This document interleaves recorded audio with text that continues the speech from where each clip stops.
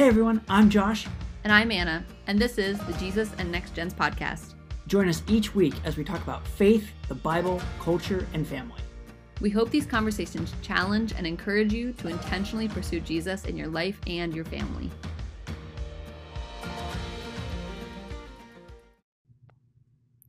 Hey everyone, thanks for joining us. If you didn't listen to last week's episode, we started a conversation on how to have a Jesus-centered and biblical marriage. So if you didn't get a chance to listen to the first part of this conversation, feel free to jump back and listen to the first part. But here we're going to jump into the second part of this conversation with Jill and Evan Jones. So changing gears a little bit, what is your favorite marriage advice that you received, if you can remember 22 years ago? Sure. And what is your favorite marriage advice to give? We were chatting about this a little bit, and I think that I don't necessarily remember specifically getting this advice, but I would say that my big thing would be to be careful with the words that we use. Any book or seminar or pithy saying about marriage has something about communication, but just communicating well is not the key, because I can communicate very, very well and say things that are not nice and make my point crystal clear. And that's not the point.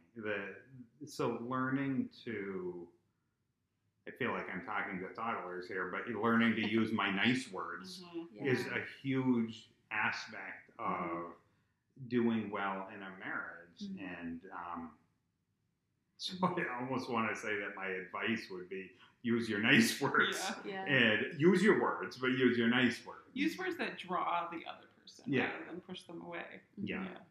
And I think for me it was when we were first engaged, I knew I loved Evan, but I had seen so many marriages fall apart or become really unhappy, and I was scared. I thought, what keeps us from becoming a couple like that? And I was praying about it, and I remember getting a book at the library.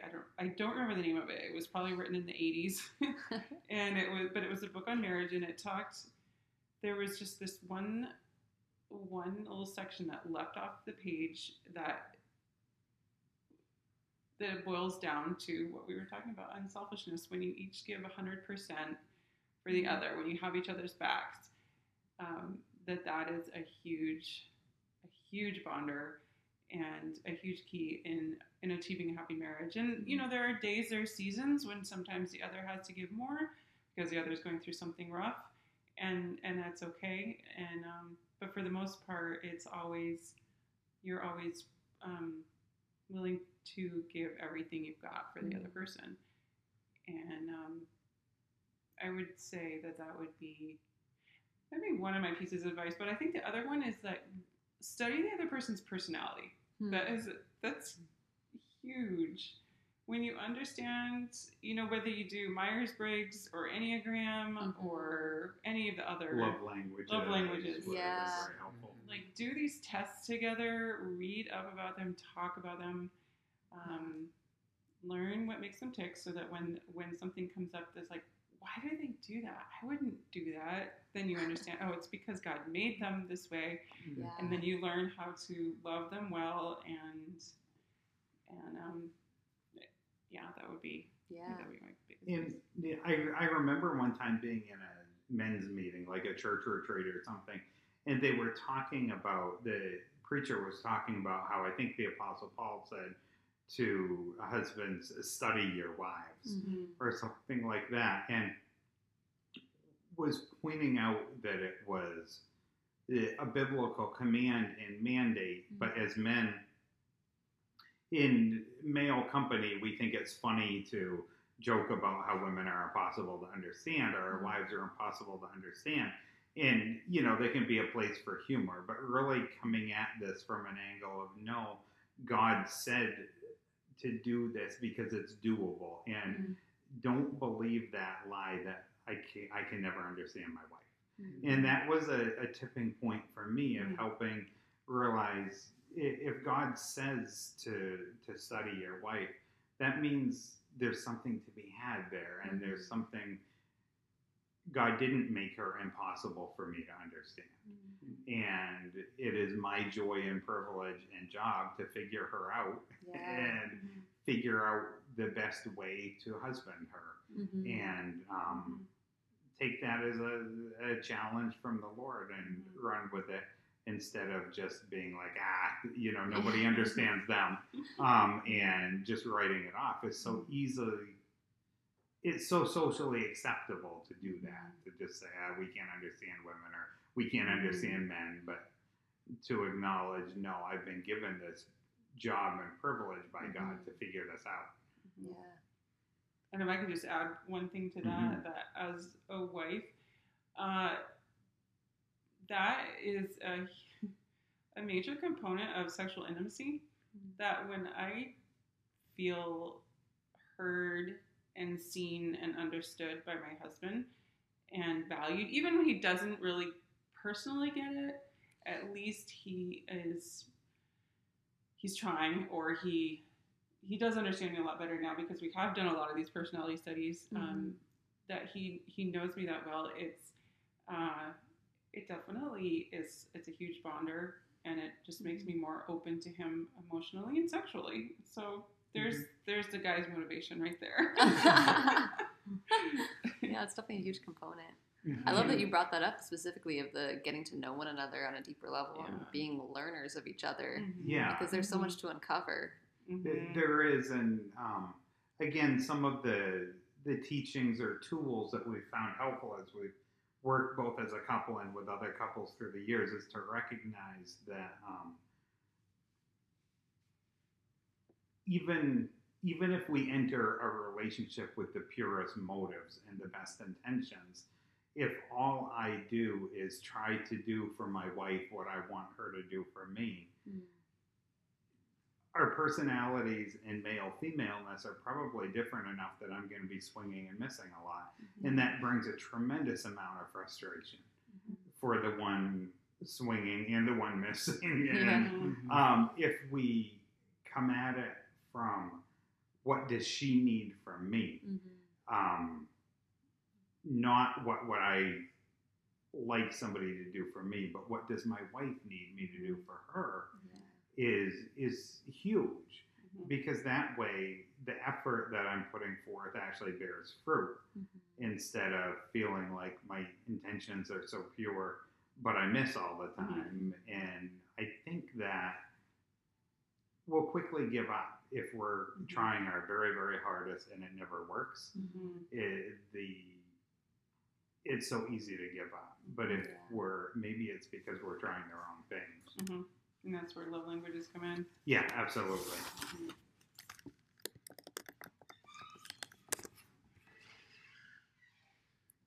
Okay, we're still good. Had a slight It just panic attack. snoozed. Yeah.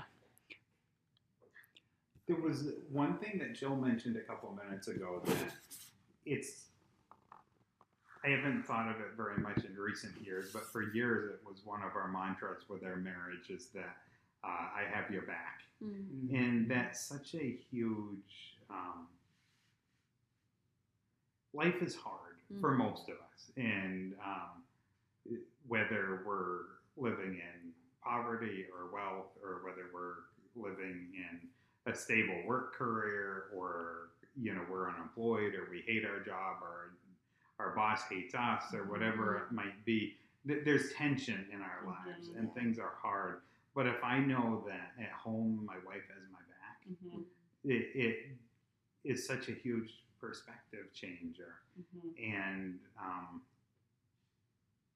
our lives are tremendously blessed on so many levels, but also we have hard things like all of us do. But my hard thing is almost never my wife. She's who I go to when my life is hard. My life is not hard because of her. And if we have each other's back when life is hard, it brings out the best in both of us and helps us do that for the other person. We have a similar sentiment. We say, I'm in your corner. Yes, I love it. Yeah, the I love same it. kind of heartfelt of we're always going to fight for each other instead of against each other. Yeah. I just imagine like one of us like coming in and like trying to fight, and then bell dings, go back to their corners, and the other person's like, "Here, let me bend you up, Yeah. give you water," and you just Right. keep going at it and Yeah. going at it. Yeah. There's another visual that has helped us in when you mentioned the fighting. Sometimes conflict comes up and it needs to be worked through, and sometimes it feels really personal because maybe it's something the other has done or you've done to them, and kind of that there's things are gritchy and lost the harmony. And something that's helped us a lot in the last year or two is recognizing that kind of like looking at our marriage as this like entity, like separate from us. So when there's need to fight through something, we're not fighting each other. We're fighting for our marriage. So we're like, okay, we're going to talk through some hard things that are really uncomfortable. We're not attacking each other. There's just these things that are trying to tear us apart. So we're going to fight those things to preserve the oneness. And, like always, and kind of gauging how is our oneness and what do we need to do to, if we're not feeling as close, if things are off. And even go ahead. even this year, we had to work through some things that we'd never really worked through before, and they were very, very hard, and they felt like, maybe we're fighting against each other, but just that slight perspective difference of, no, I'm not fighting you, I am fighting for our marriage, and this thing over here is hurting our marriage, or this person over here is hurting our marriage. What can we do to fight for our marriage and acknowledge that when we do that, I'm fighting for you, not against you. But like Jill said, kind of acknowledging that marriage is almost like a third separate entity has been a huge game changer.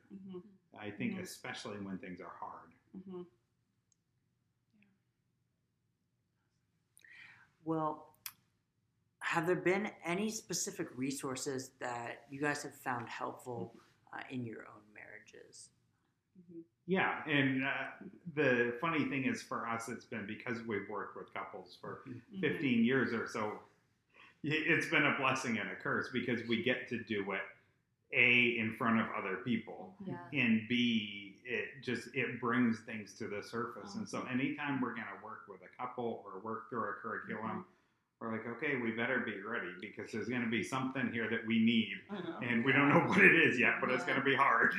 And it brings things to the surface. But my favorite through the years is Love and Respect.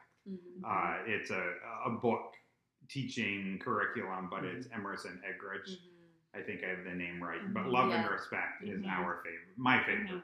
Yeah, it has been the most impactful for us, recognizing that what the wife is looking for is love, and what the man is looking for is usually respect. Though there's some overlap in that, and so he addresses what are some of the ways that men do not feel respect from the wives, that the woman has no clue that that's how it's affecting him, and like how he might say things or do things that make her not feel loved, and so he addresses multiple things. That was really helpful. We mentioned the love languages earlier, and that's been huge. Yeah, huge. And learning each other's Enneagram, Myers-Briggs. What are some of the others? The Tim LaHaye spirit-led temperament. So it helps that we both love this stuff. So it helps our marriage, but it also gives us a hobby of something to study together. But those have been hugely helpful. What's the one that's more the professional with the ISD? DISC. Is another one that people use. Jill has loved Enneagram probably the most. I love the Myers-Briggs. But, in context of this conversation, I decided to study Enneagram because Jill loved it. And I wanted to talk intelligently with her about it. And then I found it very interesting and engaging Mhm. myself. Yeah. But I literally was studying it so that I could talk intelligently with my wife about it. Mhm. Mhm. I think that's huge to be willing to do something that might not normally be your bent for the sake Yeah. of having a Mhm. connection point with your spouse. Yeah. Yeah. Yeah. Yeah. But we love the Enneagram. That has been really helpful for us in terms Yeah, of yeah. understanding Mhm. ourselves and each other. Mm-hmm. Helps a lot. And I think it's easy to naturally favor one like resource or tool over another, but it's like at the end of the day, these assessments and tools they all bring something new to the table. Mhm. So it's like, oh yes, I'm Yeah. learning this about myself, but also like how I engage in relationships, Mhm. not even with my spouse, but with my family, In Um, general. and understanding like, okay, I need to understand who I am first, and then Mhm. continue to Yeah. learn more about my spouse. Yeah. And they all just provide different facets of understanding. So put Mhm. together, Yes. there's Mhm. even more depth you can understand about yourself and each other. Yeah. And there's always a new one. It seems like every Yeah. few years there's always something coming More. up. So. Yeah. Yeah. Mhm. One of the tools that we used, and I believe this was out of love and respect, but he had an expression that when I first heard it, I hated it. I'm like, that's weak and that's wrong. But he talked about you learning to use the expression in our own minds regarding our spouse of they're not wrong, just different. Mhm. And Mhm. Especially like say for Evan's an extrovert and I'm an introvert. Yeah. And how we It's a perfect example, how yeah. we interact with people, or there's the fact that after a party I usually need a day to recover, and for Evan to recognize that's not wrong, it's Yeah. just Just different. Yeah. It's almost become comical in our relationship. right, and just to recognize that some of those things are I think we can too easily, especially if we've grown up in the church and we've been trying to let God work on our character, we finally figure it out, and then so now I'm Christ-like, and then my spouse is different than me, Mhm. and so they must not be Christ-like, Mhm. and it doesn't help a marriage, oddly enough. Yeah. No, they're just Bring that to expressing- the table. Yeah. They're just expressing a different facet of like a picture of God. Yeah. It's just like Yeah. every person's just like a little picture of God's personality, Mhm. and none of us is all of them. Yeah. And so sometimes we react to other people because they don't have stuff we have, but then they have things that we don't have. And Yeah. Yeah. there's the strength in the marriage when you can work together and your strengths complement each other. Mhm. Well, thank you guys so much for having this You're conversation with us welcome. and for sharing all your wisdom. And I really hope that this is encouraging to people to get to listen along. Yeah, this is fun. I love it. This is great. Thank you so much. Yeah. All right. Hopefully that was pretty painless.